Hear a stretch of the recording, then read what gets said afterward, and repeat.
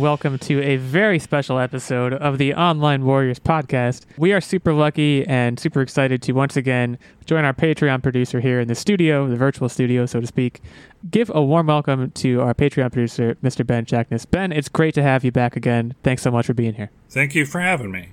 It is truly our pleasure. Of course, you're the star of the show, but I would also be remiss if I did not mention Nerd Bomber and Tactic. Hello, everybody.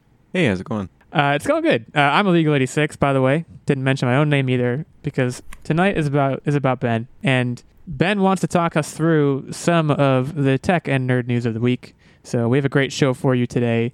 With Ben, we're going to be talking about Black Myth Wukong, which is that pretty stellar 13-minute gameplay trailer that came out this week. And then, of course, the Batfleck news, specifically with regards to the new Flash movie. We talked about that a few episodes back, but we're going to revisit that now. But first things first, Ben, how's life been? It's been, gosh, would be 3 months, right, since we last spoke with you. Hopefully everything's going well. Yep, everything's going well. I'm working, breaking necks, and cashing checks. Wow, that's the first time I've heard that phrase, and I really like it, actually. Breaking necks. I think I'm going to steal that. Yeah, I don't know which rapper said that, but I'm sure it's in a rap Sounds like song a John somewhere. Wick quote. I don't know if a rapper said it or if John Wick said it. I think Ben said it. So he's breaking necks, cashing checks. You heard it here first. Speaking of breaking necks, I mean, we can dive right into this because I think there's a lot to break down here. Black Myth Wukong. So we can talk about the video itself. I'll run through the top level details first of this. So Black Myth Wukong is a new martial arts action game being developed by a studio known as Game Science, which I love the name of that studio, first of all. It's actually a subsidiary of Tencent, which is probably the company you've actually heard of, one of the biggies in China. And this is a video game that's actually based on classic Chinese mythology. So you see a lot of things about Greek mythology and things like that. This is a classic Chinese legend, essentially. Journey to the West is what it's called, is my understanding. And this game elected, rather than, as far as I know at least, rather than putting out a cinematic trailer or story trailer of any kind, something that's 2 minutes, 3 minutes to build hype, no, they gave us 13 minutes. So we can dive into this and break it down piece by piece, but I guess I'll say off the top that I love the approach here. Too often do we get trailers that are, like I said, 2 minutes of story trailer, very cinematic, no real gameplay. You know that the story is, you know what the feel is. You don't know what it's going to look like on your console. And granted, this is, of course, alpha footage like it always is, but you're getting a sense of what the game will play like. And I think that's super important in a first look. So we'll turn it over to Ben first. Ben, I assume you watched this trailer. What did you think of it generally? I mean, you can give it a star rating. You can give it I liked this part, I hated this part, broad strokes. What was your thoughts? Well, I enjoyed the trailer as far as it looking pretty impressive. I got the impression, though, that it's going to be kind of Dark Souls-y, which I am not into. They had a couple of sequences where there were a lot of, you would do attacks to the bosses or the things that you were attacking, and they would ignore your attacks. So I'm guessing there's going to be a lot of dodging. Which I guess makes sense for the Monkey King to be doing a lot of dodging. So, yeah, it looks, and it's beautiful. I don't know if I forget who said this on a podcast there was the PS5 demo that was given that was showing how impressive the different graphics were and the different particles and all that. And someone mentioned that the background and the characters didn't match as far as the characters look too cartoony compared to the rest of the background. I think that might have been you, Illegal. Yes, it was. Great memory, by the way. It's good to know someone's listening out there. and that was what I got the impression of the characters in this game too, was the fact that it didn't quite match. And I just chalked that up to a pre-alpha. Right. Which is the condition this game is in currently. So, I mean, it looks impressive. I like the Journey to the West themed game. There hasn't been one, I think, since this game called Enslaved by Ninja Theory that came out. And it was kind of a sci-fi sort of take on Journey to the West. But I think that was the last one that we saw. So you have a familiarity with, because me going into this, something I noticed about the trailer is at the beginning you're talking to this old man, right? And he's taking you through through this legend, or at least, again, just the broad strokes of it, and there's Chinese subtitles with English subtitles underneath, and I'm following it very closely. And then, for reasons that are beyond me, maybe this was just the video that I watched, it was on IGN's channel, the English subtitles dropped out, and any other dialogue past the point where you see the cicada and you are flying around as a cicada, any Chinese dialogue I saw and heard was Chinese subtitled. I had no idea what was happening, which I don't know if that helped or hurt me necessarily, but it did kind of add, I will say this, it added a mystery to all of it. I can definitely agree, I think a lot of what you said about the character model, which I definitely agree with, the character model is not matching the realism of the environment. This mythology puts you in an interesting spot where it looks like rural ancient China, right? And it's very convincing in that respect, the setting is. And then, you're flying around as that cicada in the beginning, and you hear two guys talking, and then you look, and it's like, what, a fox and a wolf or something? So there's a lot of animal stuff happening that adds a fantastical element to it. The other thing you said that I will totally agree with, and it resonates with me, and I think this a lot with a lot of these gameplay demos, it looks so hard. And they were making it look very easy. And Dark Souls is a game I know is known for being very hard. So maybe that's what you meant by that. Maybe it's not. But it looks like the kind of game that they made it look very easy playing it. I think if I were to actually play it and pick it up and try and beat this like white wolf looking thing, this boss fight that they went through, I would have a ridiculously hard time. But I don't know. I mean, I agree. Yeah. Yeah, that's the same with me. And it obviously it's a great way to showcase it, but I imagine when I'm watching it, I'm like, boy, I'd be real clumsy at this part. It's just like there's kind of you step back and you realize something about yourself is like they're making it look easy, but I would struggle for sure. I feel like the story and the setting, and most importantly to me, the attention to detail, even though this usually isn't my type of game, I'm not a big Dark Souls game style fan because like you guys said, it's very difficult, and I find myself getting like super stressed when I play those type of games. And now that I'm just getting older, I like to have a little bit more fun than stress. But there's something about the mythology and just the attention to detail, especially when you realize that it's the studio's first pass at a kind of AAA looking title.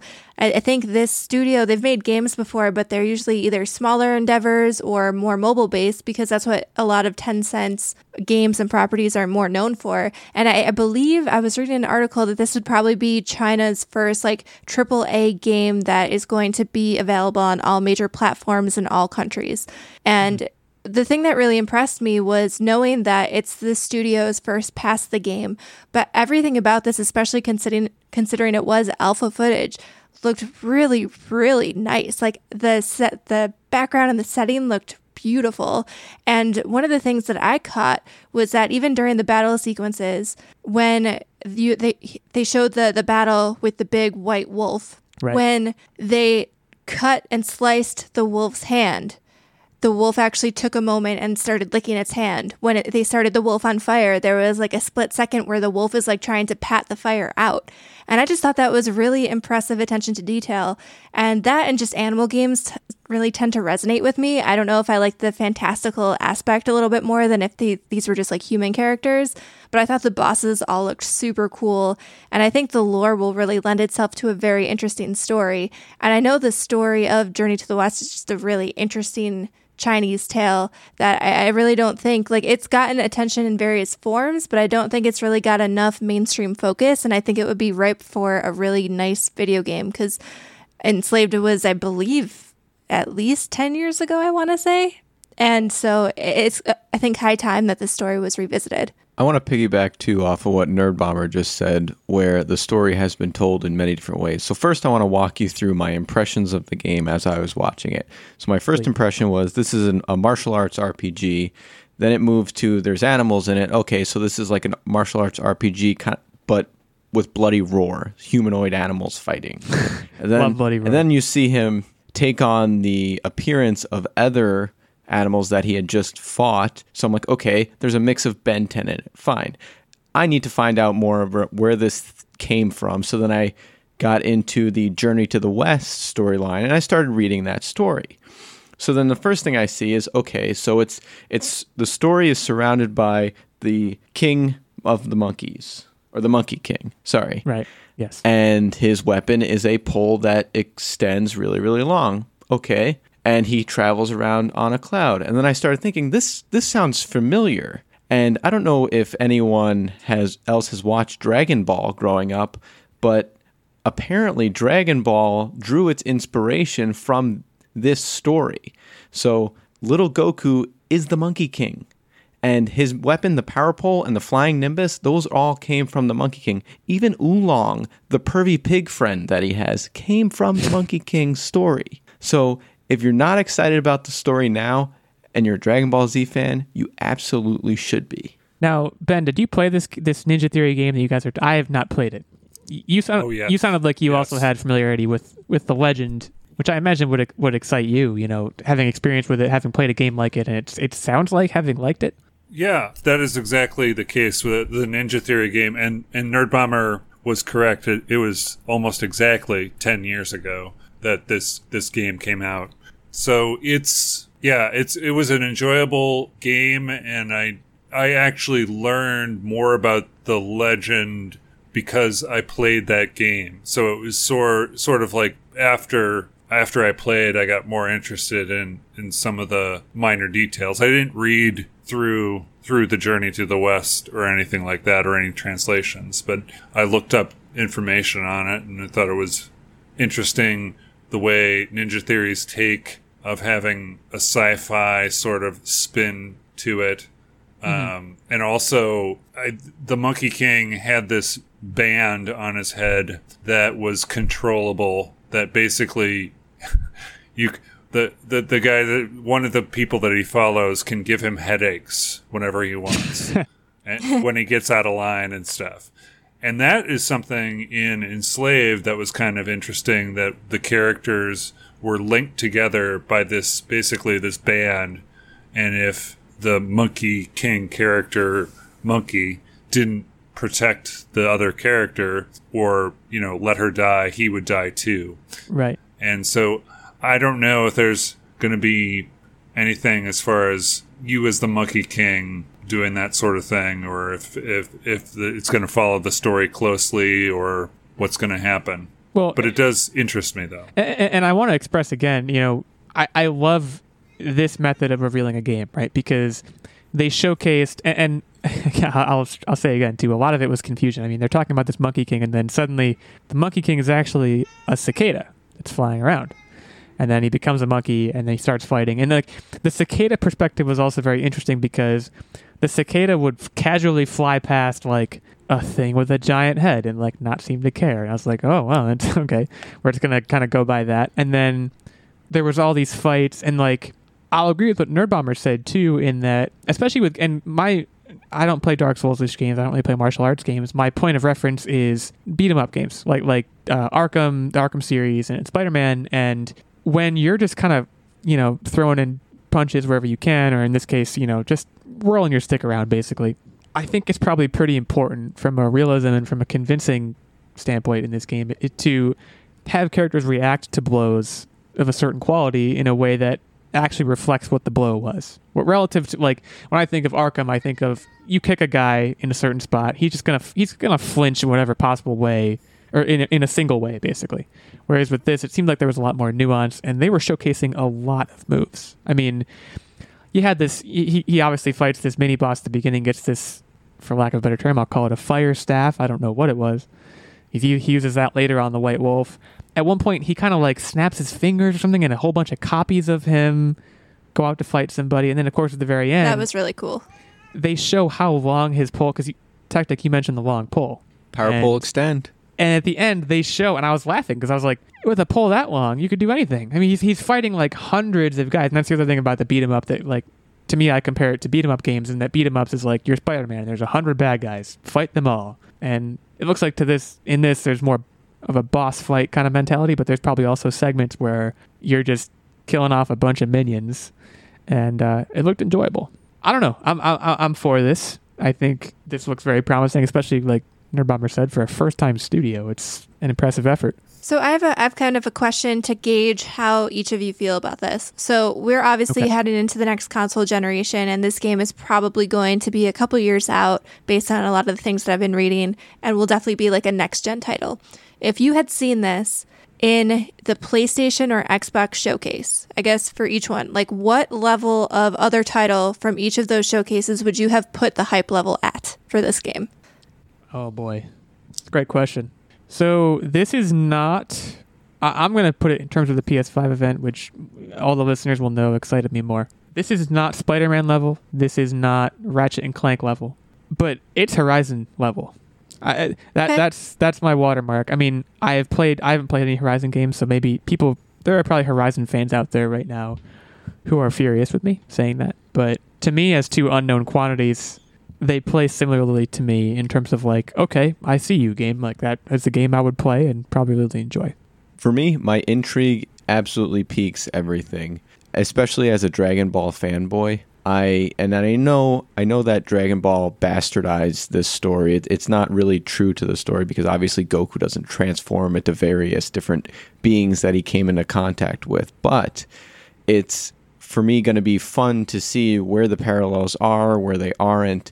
And it's that piece and that piece along with the just stunning imagery that this game preview provided, that I'm absolutely going to put it on par with Spider-Man. Wow. Bold. Ben, any thoughts? No, not. I mean, that's you guys pretty much covered it, but I don't put it up there with any of the games you mentioned. Honestly, okay. It's an interesting game. It looks cool. It looks pretty impressive based on the different. It's not my type of game, but it looks like it could be interesting to play. My hype level isn't like it is for any of the other games mentioned. Especially not Horizon. No, what is it? Forbidden West. Forbidden West. Mm-hmm. Forbidden West. Are you a Zero Dawn player? Were you? Yes. Yeah. I platinumed that game, and it's one of the few platinums I have. Okay, so when I was concerned about insulting the listeners, I actually just insulted you. That's good. No, you didn't. You didn't insult me. It's one of those things where it's not for everyone. I really enjoyed it. I also enjoy games with a strong female lead character because there aren't many games out there like that. Mm-hmm. And Horizon Zero Dawn just kind of scratched an itch at a time when I needed it. So it was a wonderful game. I enjoyed playing it all the way through and getting the platinum, and I'm really excited to see what the new offering is going to hold for the PlayStation 5. Well, and you might have hit the nail on the head too, in saying this is a dark Wukong is going to be a Dark Souls experience, and Dark Souls, I've never played it, but my understanding of it is A, it's very hard, and B, it is an extremely acquired taste, and you're either going to like it or you're going to hate it. And if you hate it, you hate it. I don't want to put words in your mouth and say that you hated it, but it seems like it could be a very polarizing game. Nerd Bomber, anything to add? Where do you put it? I would say, and maybe this will show my bias, but Xbox really didn't show me a whole lot that I need really to buy a new console for at least, like, because most of the titles were going to be available through Game Pass and Xbox One. I would probably put it at like Crossfire X level for the Xbox showcase. Okay. And because that actually Crossfire X I thought was a really interesting take, and I enjoy Remedy games. For PlayStation, I really loved Horizon, but I might put it up at that level with it. There's something unique about this game, and I feel like there hasn't been a really unique like animal fantasy style game in a long time. And that is something that I want.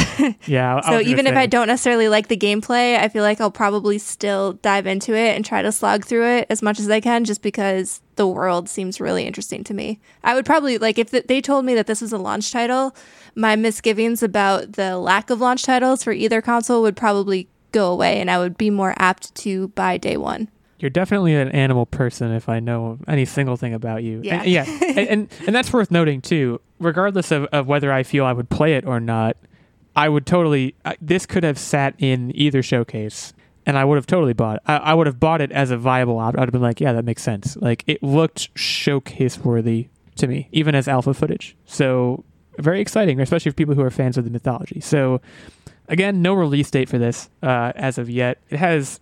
The demo video saw nearly 10 million views on the Chinese video site Bilibili, I guess is what how that's pronounced. I actually don't know. And nearly 2 million on YouTube, although I have a feeling that figure is out of date as of the writing of this article I have from Eurogamer. But either way, coming soon, And by soon, I mean maybe in a couple of years. Be on the lookout for that. Very exciting stuff. Right now, we're going to move with Ben from video games into film, and we're going to be talking about another Ben. One who, in my opinion, is not as good. I'm not a Ben Affleck fan. Let me start by saying that right now. I'm especially not a. Strong I'm not words. I said it. I'm not a Batfleck fan either. Never was a fan of that. But in spite of my best efforts, he is coming back. So, the Flash movie is a movie that we talked about. Again, I don't know if this had to be at least a month ago. During the summer, I would think sometimes when we talked about this, where at one point Michael Keaton was rumored to be returning, and that's since been confirmed, I believe. And he's going to have a big role in this movie, playing the Batman from the Tim Burton Batman universe. And we're learning now about this. I'm going to turn this over to Tactic in a second, because Tactic is the DC boy. Allegedly playing the Batman from the Tim Burton universe. Because I still stand firm on what I said, where he is going to be Thomas Wayne. The best story in the Flash story arc is the Flashpoint Paradox. And if you're going to introduce the multiverse, you introduce it with Thomas Wayne. That story is so rich, it's super dark, because instead of, for those of you who don't know, instead of Bruce Wayne losing his parents lose Bruce Wayne. He becomes Batman to take on, Thomas Wayne becomes Batman to take on crime. And guess who's the Joker? Martha Wayne. Such a rich, dark, wonderfully terrible story. To that point, though, I feel like after the poor reception of Justice League, DC has kind of leaned into a lighter tone, especially when you look at, I mean, Aquaman was funnier, I guess. Wonder Woman kind of stands on its own, but Shazam, I think they really made a point to make that movie funny and lighthearted as much as they possibly could. And I feel like, obviously, we don't know what's going to happen now that there's a huge multiverse and Zack Snyder versions of the movie coming back, but I feel like they can't go that dark. See, but the thing is, the Flashpoint Paradox has already been so well received. It's an obvious money grab to me. Okay, so Tactic feels strongly. If there's one thing I've learned from the past 2 minutes, you feel strongly. And the fact of him coming back only further proves that I called it. Okay, so Tactic feels very strongly. And actually, it's funny. Ben, correct me if I'm wrong. I think the last time you were on this show, or one of the few previous times you were on the show, we talked about Justice League or DC in general. Yeah, we talked about the Snyder Cut. Yes. Now we're back to talking about DC again. I don't know. I know you hadn't seen Justice League. I don't know if you have an opinion necessarily on Batfleck as an individual, or whether or not just what this news does to you, I guess, is what I'm asking. Well, okay, so I did see Justice League. Oh, you did? I'm sorry. Yeah. Oh, no, that's fine. And so I saw it, and I was kind of lukewarm about the whole experience, like in everyone. The original. Yeah. Right. I didn't hate it. I didn't think it was anything super spectacular, though, either. Mm-hmm. So the idea that Ben is coming back for this, it kind of makes sense in the whole different dimensions, different timeline sort of things, right, or their own unique. I don't know. It's not the multiverse, right? I think. Well, what is it called? I'm not sure. See, multiverse is turning into such a Marvel connotated term. I don't. Again, Tactics are resident DC exactly. person. It's an alternate reality, is what I'm going to call it. Okay. So it's but there are a whole bunch of them, right? I mean, it's like they're different alternate realities. Not to get too far ahead of it, but the Flash is going to be, in the Flashpoint series, he's basically messing with different things that he's not 100% familiar with in order to get his mother back. And which again is part of the Flashpoint Paradox. Just saying, folks. Exactly. The TV one too, right?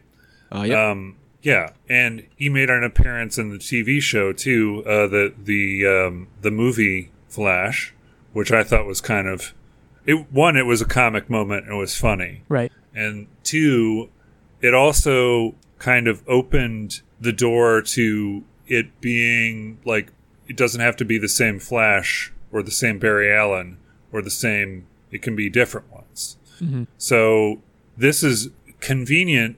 I mean, getting Ben back for his parts in the Flash, that makes sense that maybe he's not the Batman going forward, and then that's a good transition to the new Batman.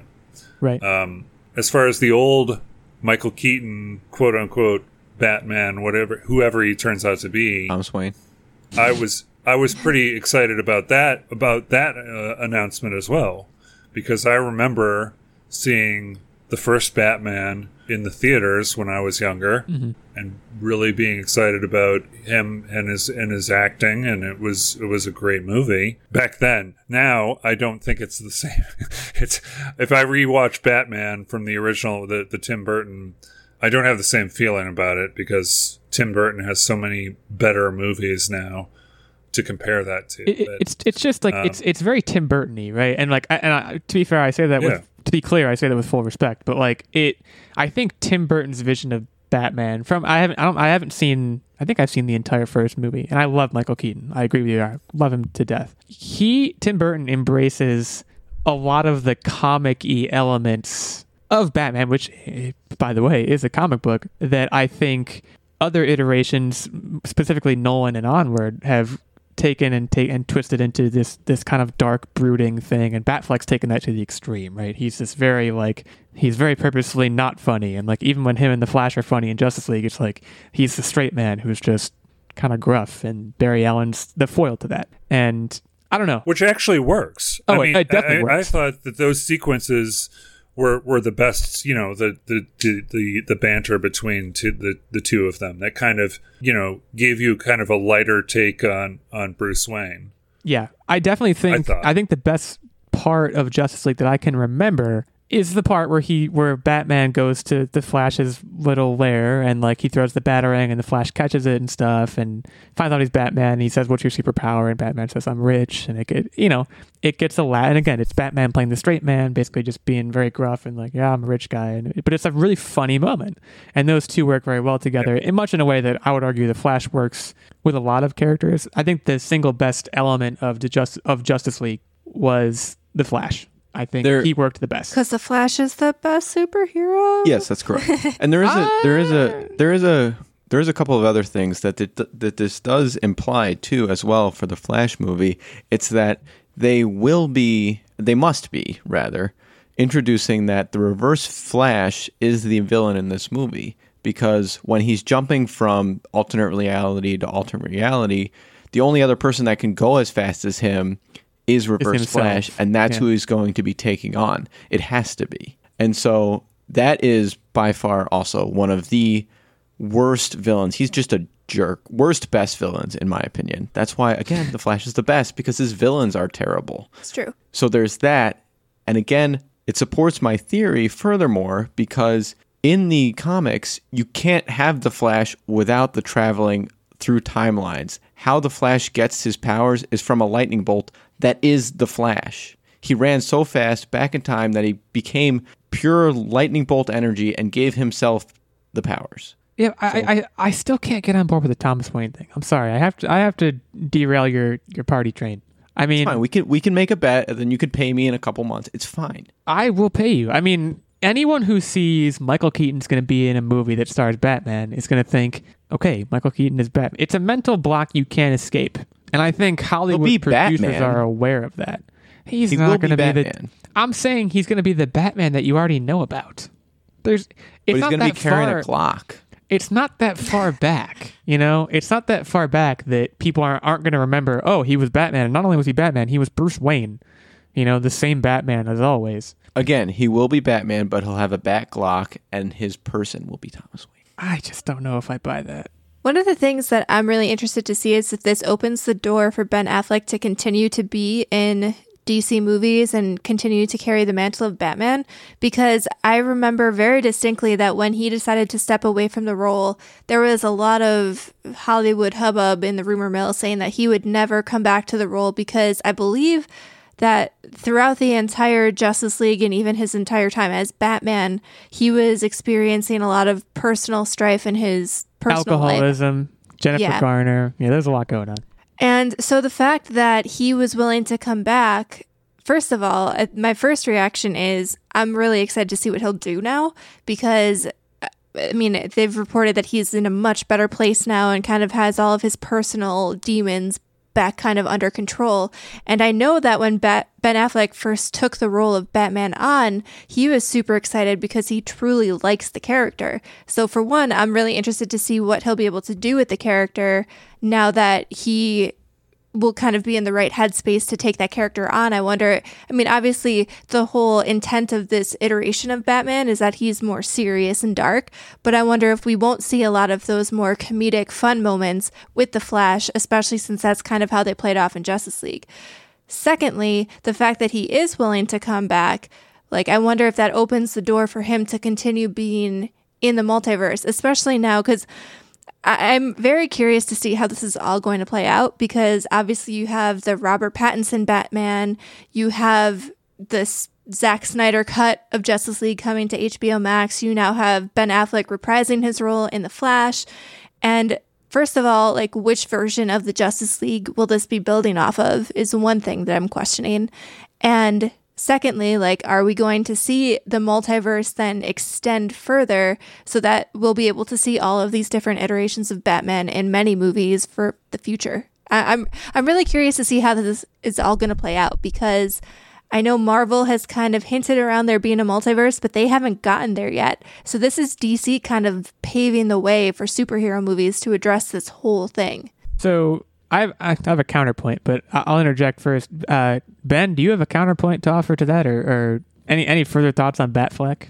I want to try and close the book on it. Well, yeah, I mean, I was going to actually raise a different question. Okay, please. Which is basically, Nerd Bomber said this kind of opens the doors to different Batmen, basically being in this movie or involved in the universe. Do you think there's the possibility that Christian Bale even will come back, or I know it hasn't been announced, but I mean, sure, there are other Batman out there who we can have, and so is Christian Bale. I would like to see that in The Flash, but I don't think that's going to happen.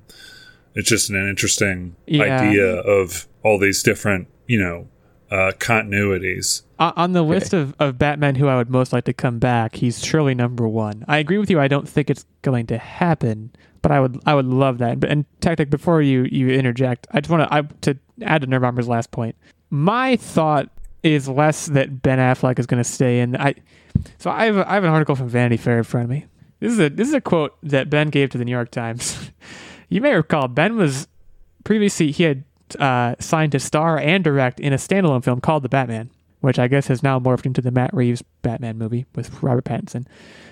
He left the project saying, quote, its demands were taking too much of a personal toll, which we talked about with all of his alcoholism, Jennifer Garner, everything. Affleck apparently told the New York Times, I showed someone in the Batman script. They said, I think the script is good. I also think you'll drink yourself to death if you go through what you just went through again. I think Ben Affleck is more likely to have realized I've made a terrible mistake. Like, he can like the character, sure, I'm sure he does. Being Batman is an enormous responsibility. And I can't imagine the immense pressure. And I'm guessing now he's like, all right, I'm guessing this is his swan song. Whether he dies or whatever, I don't know. But I'm guessing this is him saying goodbye to the role in a certain way. But Tactic, I'll turn it over to you. I don't disagree that he wants to move on to away from Batman, which fine. But there's an elegant way to do it, in my opinion. And I think the Robert Pattinson is going to be the standalone movie, independent of the DC universe, everything, where he's just being Batman. Similar to the Joker, really. But if they want to reprise the Batman role, the only way, in my opinion, to do it is to kill Bruce Wayne off and have Dick Grayson take on the cowl.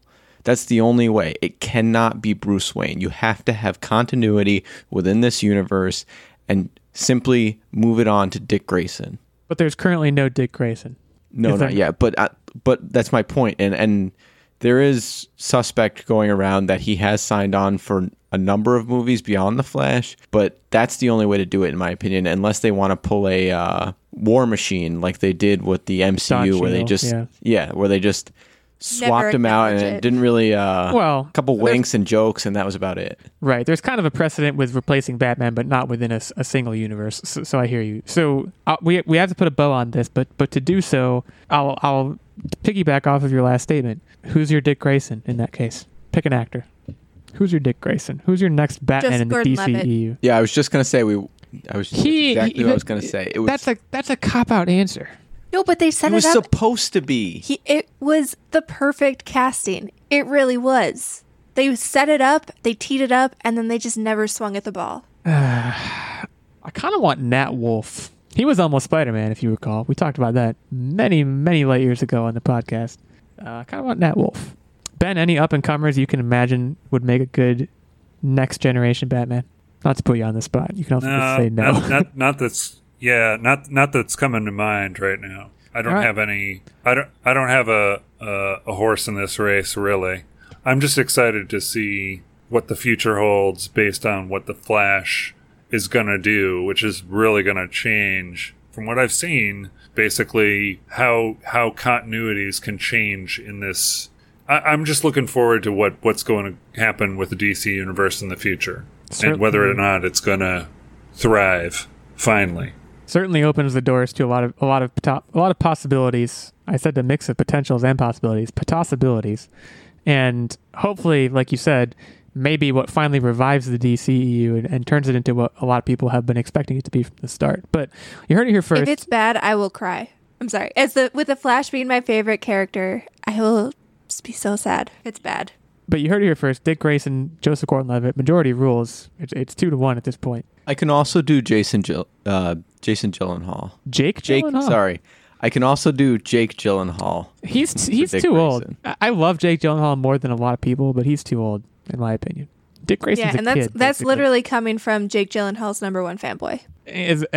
Nothing's ever been more true than that. So right now we're gonna transition to our break before we talk about DC fandom. But before we do, we want to thank Ben again for being here. Ben, it's a pleasure as always. This also serves as your shout out. We're shouting you out in person.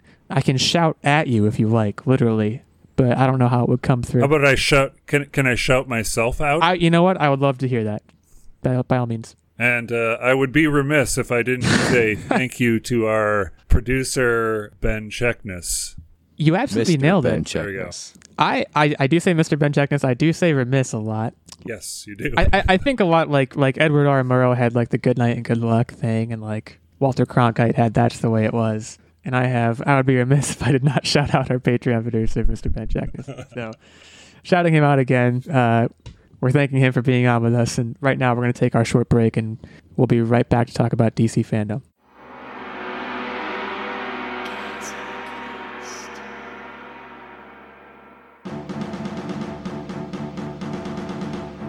Hi, we're Chasm Quest. Come with us as we voyage across the Chasm Sea and into a heroic adventure into a new world. The quest is dangerous. I want to ride that sword down his body, just split him in half. Mysterious. There's something about the new lens. There's nothing that can prepare us for what's to come. And very, very rowdy. We lick each other's nostrils. Oh, God! Listen to Chasm Quest, all one word, everywhere podcasts are streamed. Now, let's set sail. And we are back. Thanks again to our Patreon producer, Mr. Ben Checkness, for supporting us and for joining us in the last half of our episode. We really enjoyed that, and hopefully he did as well. He's listening now, and he can hear himself. Hopefully that's a pleasant experience for him. When I listen to myself, I tend to not enjoy it, but we'll see. Let us know, Ben. Right now, we're going to talk about DC fandom, which you want to say DC fandom. That's my first complaint about this. You want to say DC fandom. It's not the fandom, it's the fandom. And we got a lot of content from DC over the weekend, kind of going for Comic-Con at Home thing, which we know now. We talked about it in the past. That failed. This does not appear to have failed. This got me considerably more hyped for the content that they delivered than the Comic-Con at Home stuff did. Right, and from a commercial perspective, it had a lot higher viewership, and just seemed better received. So we're gonna run through some of the major trailers here. We have a list of 5 or 6. Hopefully, we get to all of them in the time that we have. But of course, the headliner here it's called The Batman, right? Yeah, Batman. This is the Matt Reeves movie starring Robert Pattinson as Bruce Wayne, and this was. Oh man, I don't think it's going too far to say this was the best trailer I've seen from the DCEU. Probably by a lot, actually. I think almost everything about it was good. I had very little to complain about. I love Jeffrey Wright as Commissioner Gordon. I'm not sold on Patty Boy yet. I have to be honest, but I'm more confident now than ever that he can get me there. Let me put it that way. I don't know. I'll turn it over to you guys. Yeah. What did you think? I mean, I thought this looked like a really exciting take. I mean, on one hand, yes, it's more of the same old. I know we've seen a lot of dark Batman takes before, and this seems like it's going to stay in that same vein. But you know what? I'm fine with it. This movie actually looked kind of compelling, considering I wasn't expecting a whole lot. DC movies haven't really gotten my attention, really. I mean, I think I like Shazam, but most of the DC movies have been a little lackluster, and this seems like it's getting more back into the Dark Knight style movie that I can kind of get behind. If you're going to go for dark, like, you really just got to dig in and go for dark. I thought a lot of the casting choices were interesting. Colin Farrell, first of all, looked completely unrecognizable in this entire trailer. Like, I honestly did not realize that was him, but it was. I think it'll be really interesting from a villain perspective. There seemed like there were a lot of hints that a lot of different villains appeared in this trailer. I think the main villain, obviously, they hinted a lot that it's going to be the Riddler. I don't know if this is the Riddler that we're all used to, because he didn't seem like that quirky kind of bullying. It seems darker. Yeah, he seems a lot darker. He seems a lot more sinister than the Riddler that we're used to in a lot of other iterations. But we also... And I'm so into that. It's really interesting. Like, that's probably the thing I'm most into, is that, you know, the Dark Knight, and you kind of said it yourself, like, for me, and I think for you, and for a lot of people, the best chance this movie has to be good and to be successful and to have a lot of people like it is to take the Christopher Nolan's Batman movies, which were fantastic and worked for almost everyone, and sure, make the character your own, make the setting your own, vary it, but do so subtly. I mean, the dark tone is what's going to work, and I think where that trilogy succeeded was taking a character like Bane and to a certain extent like the Joker, and just darkening them a lot. And like, the Riddler is a comical character. I mean, it's comic books we're talking about. He's a comical character. The Penguin is a comical character. But if you take them and you darken them and give them, bring them down to earth more and give them just more gravitas in whatever way this trailer did with the Riddler, like, I think it's going to work. And I love the design of the Riddler, you know, from a gimmick standpoint of what he's about. I wish he was less cartoony. So when I saw this, I was like, yeah, this is exactly what I'm looking for. Yeah, I couldn't agree with you guys more. I think the Batman works best when it's just dark, neurotic villains. I mean, that's what makes his story arc so compelling. I mean, even when you're watching the animated things, when it's these dark cretins of people, it doesn't feel like you're watching a kid's cartoon movie. It feels like you're watching just something that's just hits you in your deepest core. And that's what's going to make this work, in my opinion. Well, one of the things, too, I think Reeves said that his goal with this movie was to make Batman and the villains something that could actually happen in real life. And I mean, you even see that with Catwoman, some of the bits that we see in this trailer. I mean, she looks like someone who threw a costume together. And I mean, I think at one point she was wearing like a ski cap or something and trying to make that as her like helmet and mask cowl thing. And I think that's a really good take, because even with other Batman iterations, obviously there's a lot of fantastical elements in there and superpowers, whether used for good or evil. So I think if they kind of stick to the guns here and make it a very realistic take on Batman, I'm here for it. And it seems like they're really even playing into Batman's greatest detective skill set, because they even bring Batman in to look at crime scenes. So I'm very excited to see how this will all pan out. I'm more optimistic than I have been in a while. It does lead me to believe, though, that there might not be a crossover here with the rest of the DC universe of movies. I'd be surprised. I'm guessing just from the fact they want it to be realistic. I don't know how you make that happen in the current DCEU. I think the only crossover you could do is the non-DCEU movies, like the Joker is the only one that's really even possible. Sure. But that was very much, this is a standalone film. I think, Tactic, you hit the nail right on the head, where when I'm watching a movie like this or a movie like The Dark Knight, you know, obviously to a certain extent I'm embracing my inner child, right? But I want to feel like I'm watching. I want to feel like I'm having an adult experience, right? And I think to a certain extent, even kids want to feel that way. They like feeling that way. They're like, okay, this is a very serious movie that I'm watching, and The Darkness gives us that. And like, I know a lot of people I've seen on Twitter, people have been kind of given this a little bit of grief of like, okay, how dark are these movies going to get until we just can't see anything anymore? Like the filters used in the shots and everything, and like characters are mumbling all the time. It's very brooding. It works. I really do think it works. And especially for, I think the difference maker here could be, of course, Batman Begins. He's literally beginning, right? We're seeing the start of him. This is supposed to be what Reeves is describing as a year 2 story. So Batman is established. He has his methods laid out. He's still kind of learning the ropes to a small extent. I see it more as a Dark Knight thing, where Dark Knight, I think it timeline-wise puts us in a similar spot. And I think that's good. I think that's taking a page out of Spider-Man's book, where in the last Spider-Man movie, they said, skip the origin story. We don't need it. Everyone knows it. And I think that's a good move. Like I said, I'm still not sure about Robert Pattinson, but I'm getting closer. The one thing that I will say, and a lot of people are skeptical of Robert Pattinson, and even I am too, but if you look at a lot of his deeper cuts and some of the movies that he's been in the last few years, since basically Twilight, everyone knows him for Twilight, but if you look at his other roles, he has a really decent range for an actor, and he's been in some very respectable roles. So I don't think he'll flop. I don't know if he's the ideal Batman I would see in my head, but I don't think he'll mess I'm saying it up. Looks wise. Mm-hmm. I think he has the chop. I mean, he was in High Life and Good Time, both of which were like very well regarded indie movies. The latter of which, Good Time, it's either Good Time or Good Times. It's from the Safdie brothers, who now are well known for Uncut Gems. So it's the same kind of frenetic, very dark thing that he apparently excelled in.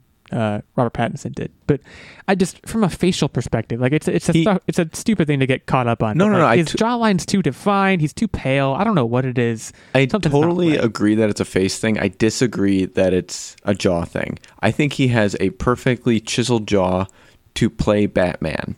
Okay, it's too chiseled. Hang on, it's too chiseled to play Batman, not to play Bruce Wayne, and that's where I draw the line. Okay, If he had to wear a mask, like coronavirus mask, I would be like, oh, that's not Bruce Wayne, that's some other guy. Because you couldn't see his jaw. It's the jaw that at least makes me go, okay, that's Batman. But once I see everything above the nose line, I'm not sold. At least I think I would have felt better if they had dyed his hair, as petty as that sounds. See, I think I agree, because in the suit, granted, you don't see a whole lot of him in the suit in this trailer, but like, it's way less noticeable. Where it sticks out the most is like that funeral scene where the SUV crashed, whatever happens there, and you see him as Bruce Wayne. That's the shot where I'm like, something's not right. And it's a jawline issue, and maybe like I said, maybe it's not that the jawline's too defined or not defined in the right way. It's just, it's perfect for the suit. His overall face looks gaunt. I think that's the problem. When you take the mask off, he's just a very gaunt-looking person. And traditionally, Batman is like very solid and not gaunt-looking. So it'll be interesting, because like I definitely agree with you. With the mask on, I'm totally fine with it. With the mask off, I'm like, something's not right. When I see Robert Pattinson, like when I see him in the suit at the funeral, I see someone who is burning the candle furiously at both ends. And like, is he doing that as Batman? Yes, but like, I don't want to see that. Like did Christian Bale look like that when he was? No, he was Batman, and he was very convincing as Batman physically, and then as Bruce Wayne, he was this very polished. He didn't look that way. He didn't look gaunt, in the face. He looked very, like you said, very solid, very just, I don't know, I almost want to say average too, in the face of like just a guy. Whereas I think Robert Pattinson looks a little too far gone. But anyways, we're digressing. This looked very good. There is a full breakdown provided. Matt Reeves did a panel for half an hour during Fandom where he gives more of a breakdown of the trailer. We're not going to do that now, but that was a big deal to me. Perhaps the second biggest deal as an Arkham fan of the Arkham Asylum, Arkham City, Arkham Knight, Gotham Knights. To me, and I think they might have even billed it as such. This is the Arkham series successor. This is from WB Games Montreal. The big addition, other than, improved graphics, PS5 and Xbox Series X capability, is this is going to add cooperative play, and of course, it's also not going to involve Batman. Apparently, this is focusing on Batgirl, Robin Hood, Red. Let me start that over. This is going to focus on Batgirl, Robin, Red Hood, and Nightwing. It's very easy to say Robin Hood in that scenario. And they showed an extended gameplay set where Batgirl and I believe Robin are fighting Mr. Freeze, who is just one of many villains to return. They didn't tease anything about the Court of Owls, which we've talked about that in the past on this show. Again, no further comments other than pretty much everything I saw.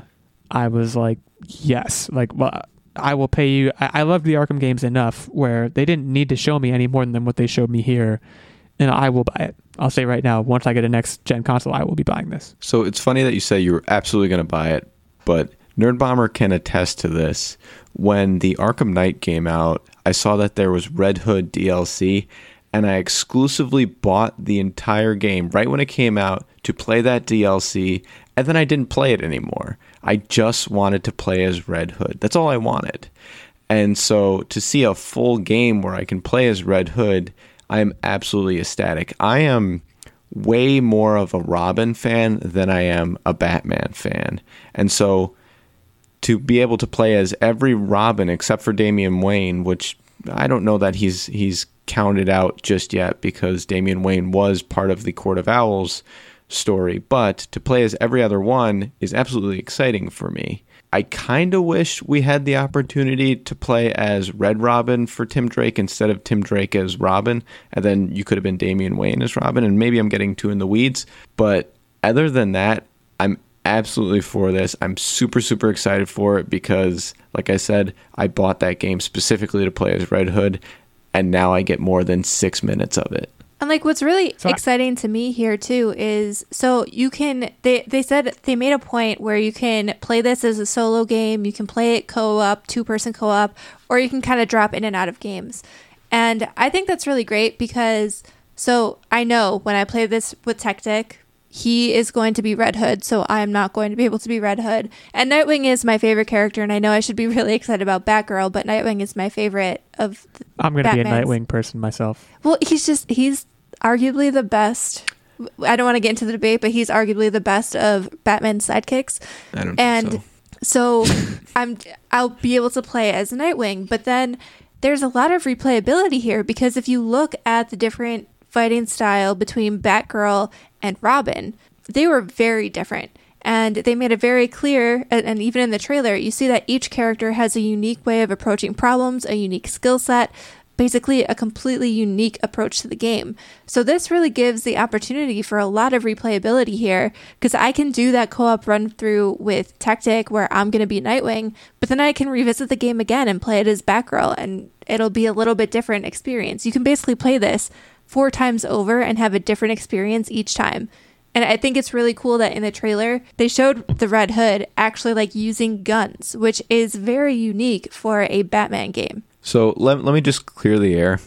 Red Hood has the best character development, but the best Robin is actually Tim Drake, which is Red Robin. So let me just put that out there. You need to read the Grayson trilogy.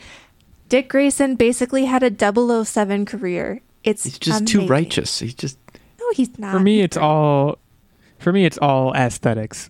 We recently, the podcast, we had some art commissioned. You may recall we talked about what our superpowers would be on a recent episode or secret segment. I can't remember what it was. And we had an artist online basically make superhero renditions of us. And my template, my starting point for what I wanted to look like was Nightwing, the Nightwing costume.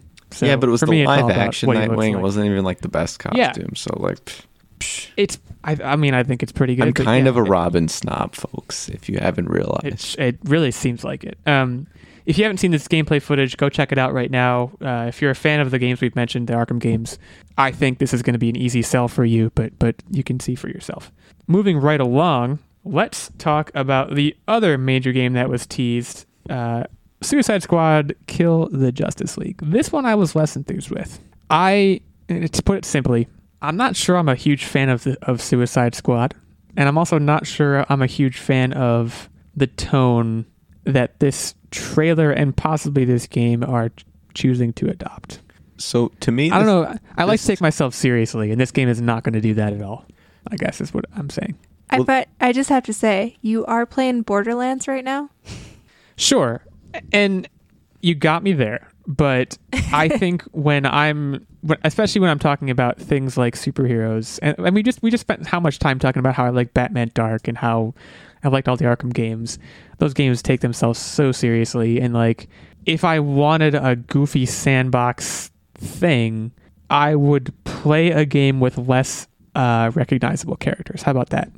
So Borderlands is a throwaway. I don't know game, anything. I'll do that all day. To me, this game seems like an answer to the Avengers video game. If you think about it, right? You've got a large cast of crews, a large cast that you can play as.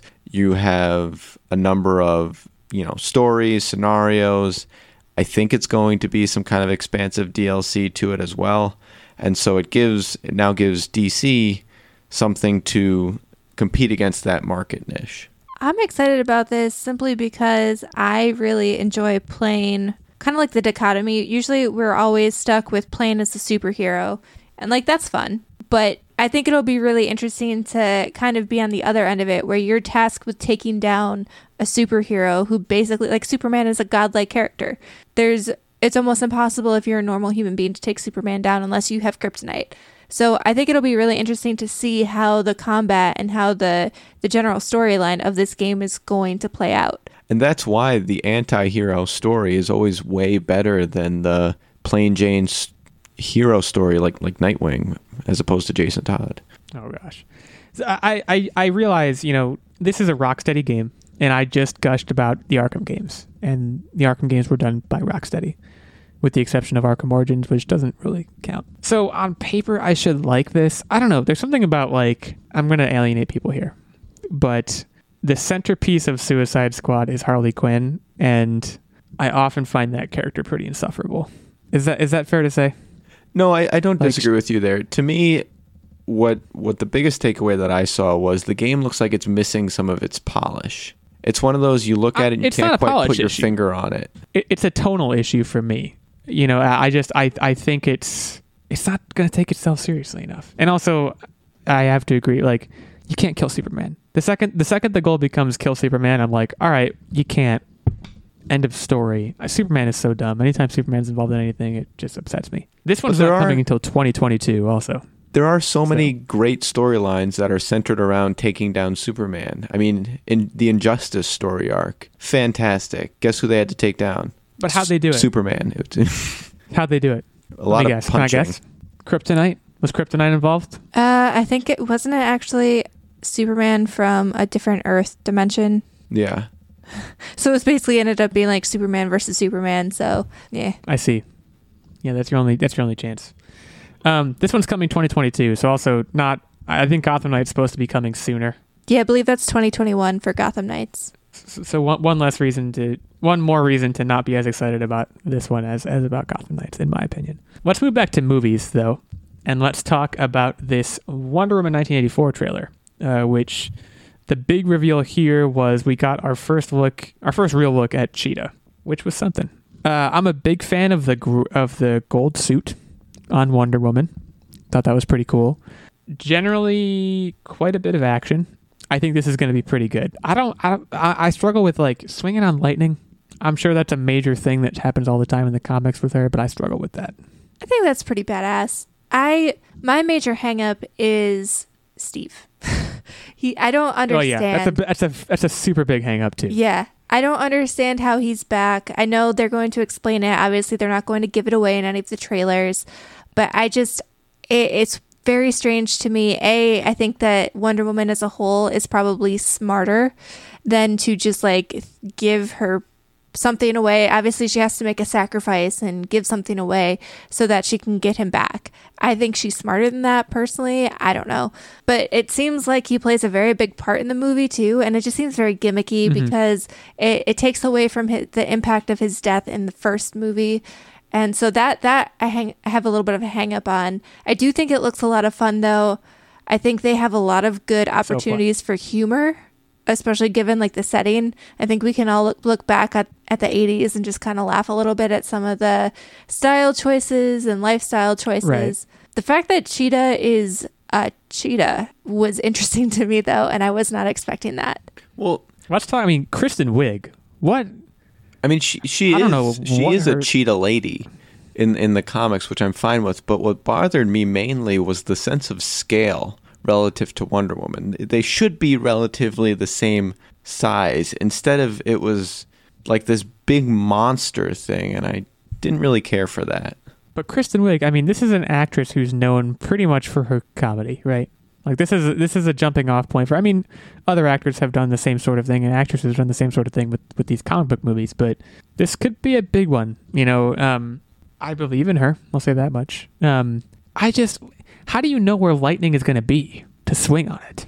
You know, like I don't know, but it looks cool. Like, it's the lasso of truth, right? It's made of nothing, so it can swing on anything. That part I have no issue with. It's just lightning isn't like determinate. You don't know where it's going to be. It's not like Spider-Man where you can just, there's a building, I can swing on it. I don't know. I'm getting hung up. It's going to be an incredible movie. I mean, if the first Wonder Woman's any indication, it's going to be a fantastic movie. Originally slated for a summer release, I believe, but pushed back to October 2nd. So this was just the latest taste of it. Yeah, I will say out of all of the DC movies, I think Wonder Woman is the sub-franchise that I have the most faith in out of all of the movies. I mean, currently it's the clear mark to beat, right? You know, some people liked Aquaman a lot. I thought Aquaman was pretty schlocky myself. Not a fan. Wonder Woman I was a fan of. I think the Batman could challenge it, but the Batman's also a much more, well-trod character. They're going to have a harder and harder time making new things out of it, where Wonder Woman is relatively unfarmed as an IP goes. So no, I think they can spice Batman up with releasing Robins finally. But yeah, the Batman story arc on its own has been drained dry. You might even say the Red Hood should make an appearance. No, you got to start with Dick Grayson, unfortunately. Oh, well, that's too bad for you. Let's go back to the Suicide Squad for a second. We're going to run very briefly through the last couple things here. This wasn't so much a trailer as it was like a look how many people are in our movie, like montage, I guess. Like there's John Cena, there's Idris Elba. Which I didn't really hate that approach that they did, because it kind of put the characters' fun persona, like the actual actors and actresses persona, on the back of the characters that they're playing. So for example, I absolutely loved when John Cena was explaining his character. It was, "You're a douchey Captain America, go." I thought that was awesome. Right. I mean, Pete Davidson, like there's a lot to take in. So hear me out. I think a lot of these characters and a lot of this casting is, they're not going to stick around, I guess. I feel like a lot of these are just to get a big billing, and then I wouldn't be surprised if a lot of them get killed off very early on in the movie, or they're sprinkled in and then they only show up for like 5 minutes. I think too many. Yeah, there's too many. I don't think you can follow that in a movie. I think you're going to have a core group, just like you did in the first Suicide Squad.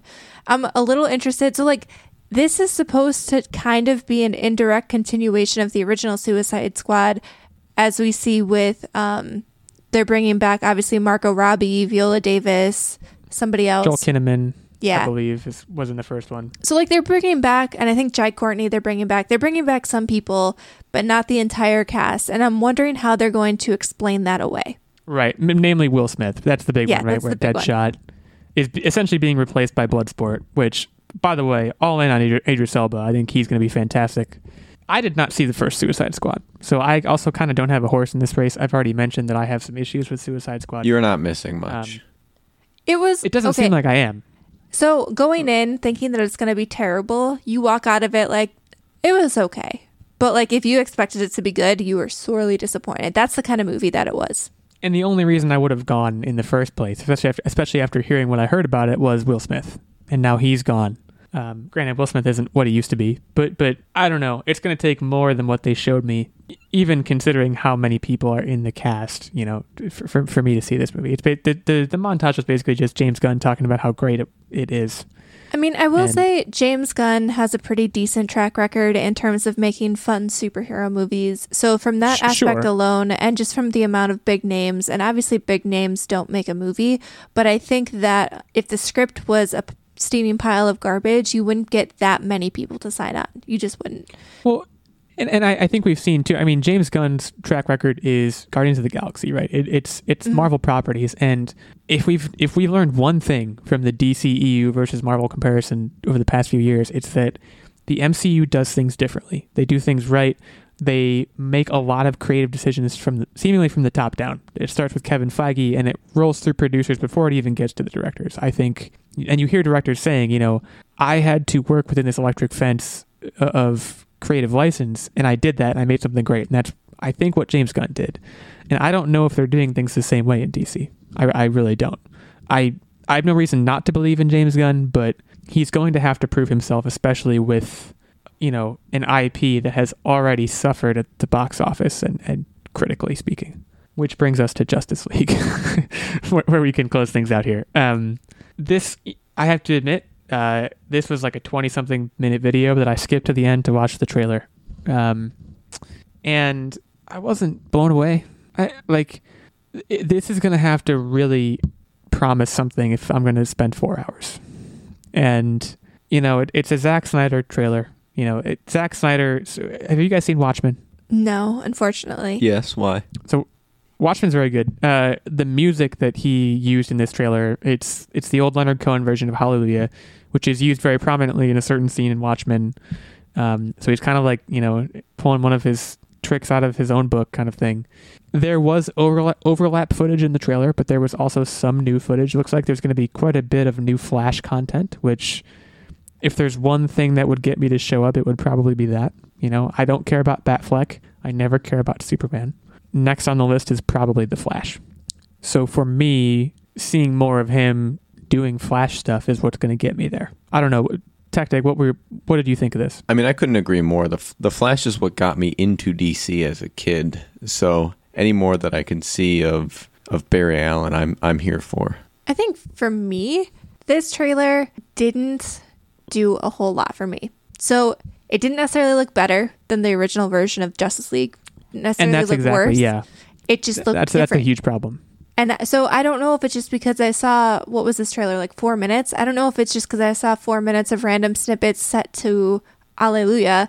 And will this pull together as a cohesive whole when it's put together in a 4 hour long movie? I don't know that yet. So I don't know if it's better or worse. It just looks different. Yeah, it didn't look, and granted, it's hard to, I think it was only 2 minutes, and it's hard to say in 2 minutes, we're better, here's why. But at the same time, at this point, that's what their job is. And they're going to have to do it eventually. I have a hard time believing I'm going to hear via word of mouth after this comes out that it's incredible. But we'll see. That's for the viewers to decide. So that's our rough summary of DC fandom. If you had anything to add, if you want to hear us talk about anything else, Twitter is where we are at Online Warriors 1 for the main show account, at OWLegal86, at OW Nerdbomber, and at OW Tactic. Ask us about any and all of these things, or things we didn't get to. There was also Black Adam, the reveal there. More talk about Flashpoint, which we talked about earlier on in this episode. So yeah, feel free to hit us up on the social medias.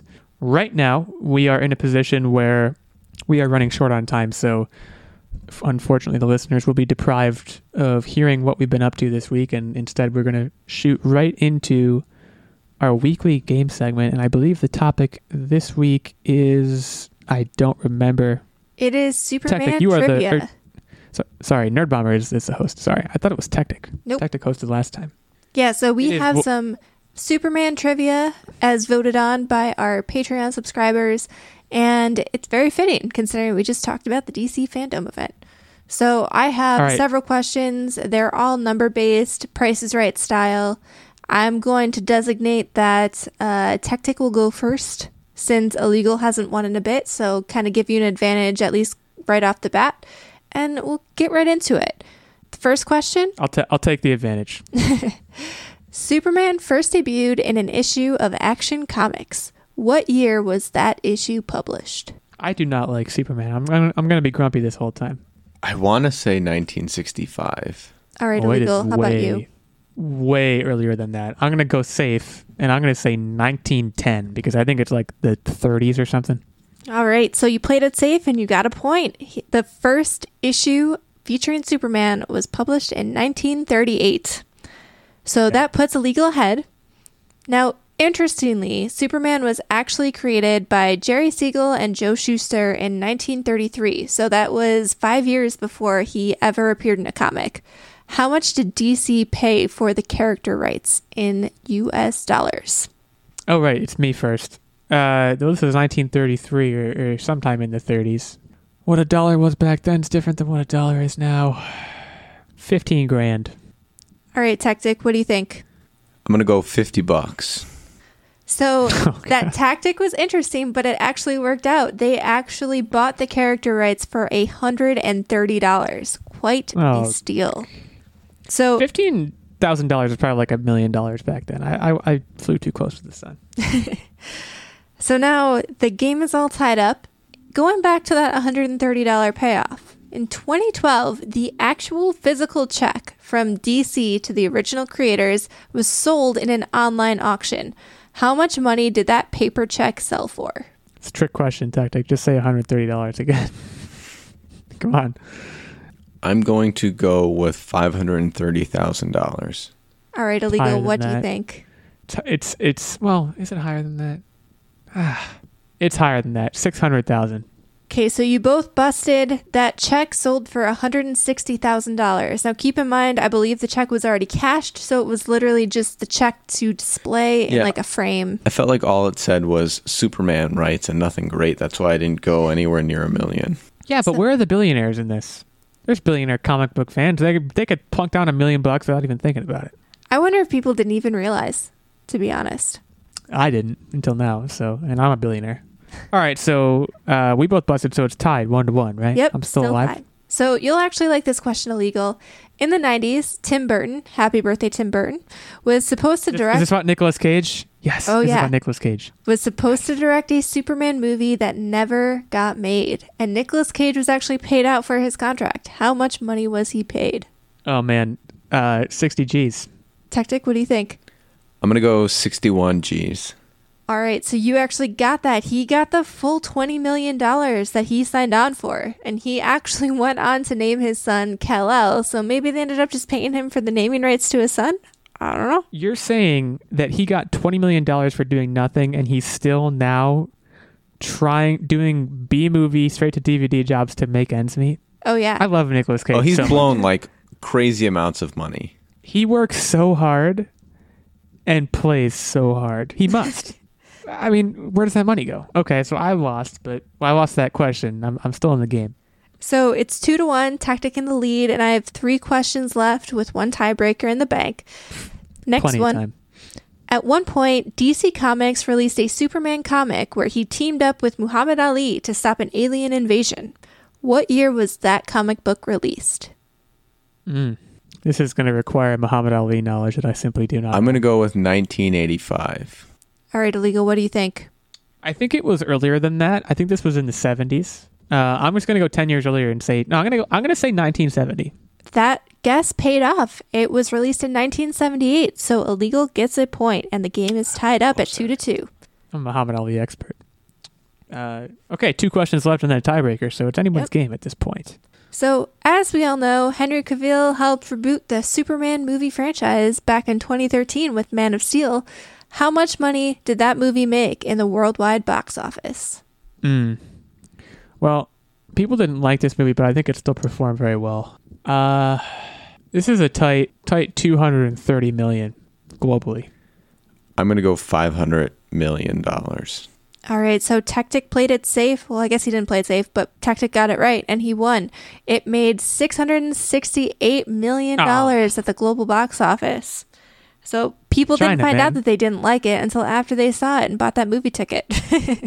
The domestic box office was probably like $30 million on that movie, and then I think it was in about China went to half, see it. if I remember. You think it was? Oh, it's split in half. Mm-hmm. I could be totally wrong, but I feel like when I was looking up the statistic, I believe it was about half. So a lot of people got duped. Moving on to the last formal question of the show. Smallville was a WB/CW show that followed a teenage Clark Kent and was on the air for 10 years. How many episodes did the show have? So I have to get this right or I lose. Yep. But I go first, so you can go play first. Gertie.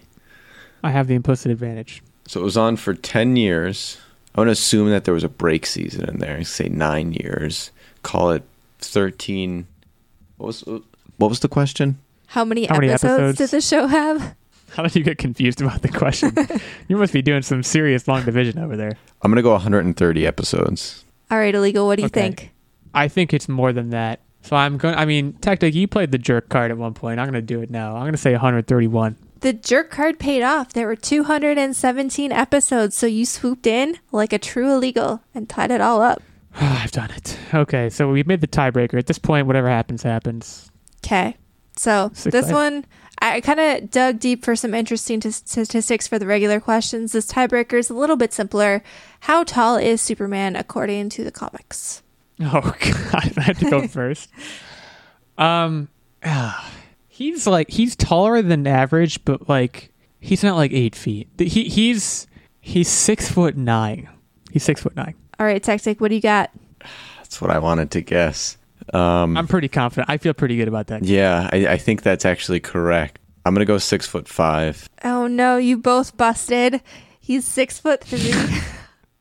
What? No, he's not. Come on, I'm basically 6'3". That's what the DC I'm pretty wiki sure he's thing taller said. than that. No, it's 6'3". Okay. Well, so what happens now? Do we die? I'll do we cancel the my podcast? backup wiki question here. So underneath his height, it lists his weight in pounds. How much does he weigh in pounds? Okay, Tactic. Time to fat shame Superman. Go for it. I'm going to say that he is 300 pounds. He's 6'3". Okay, he's less than that. He's cut, but he's not like, I don't even know what 300 pounds would make him. I'm gonna say 200 because he's somewhere between 200 and 300. Thank you for not busting, so I didn't have to look up more statistics. He weighs 235 pounds according to the DC fan wiki. All right, I did it. 300 pounds. I mean, what do you think of Superman? He ain't got no gut. Yeah, but he's not human, right? So I'm assuming he's got much more density of bone structure and muscular I suppose. structure. Well, you know what they say about assuming. I'm Right? not gonna finish it. Doesn't like Wolverine because of the adamantium? Doesn't he weigh like 100? Yeah, he's crazy or heavy. something. Well, something miraculous happened. I won the quiz. So You won the thanks to whoever chose Superman trivia for a superhero that you do not like. Right. Thanks to Ben. I was about to say thanks to whoever picked that, but picking that topic, getting me a win. And thanks to all of you for showing up to listen. Before we go, I do have one additional announcement. If you are so inclined, we now have merch. That is right. If you go to teespring.com/store/Online Warriors podcast, there are a variety of t-shirts, hoodies, and even a pet hoodie if you have a dog or cat who is a fan of the podcast. And of course, there's also a mug. So you can head over to there. Again, the address is teespring.com/store/Online Warriors podcast. We would super appreciate the support. And also, you can leave us a review on Apple Podcasts. We say that every time. I'll say it again. We appreciate getting those as well. Until next time, thank you again for joining us. Thank you for being an online warrior. And we'll talk at you next week. See you next week.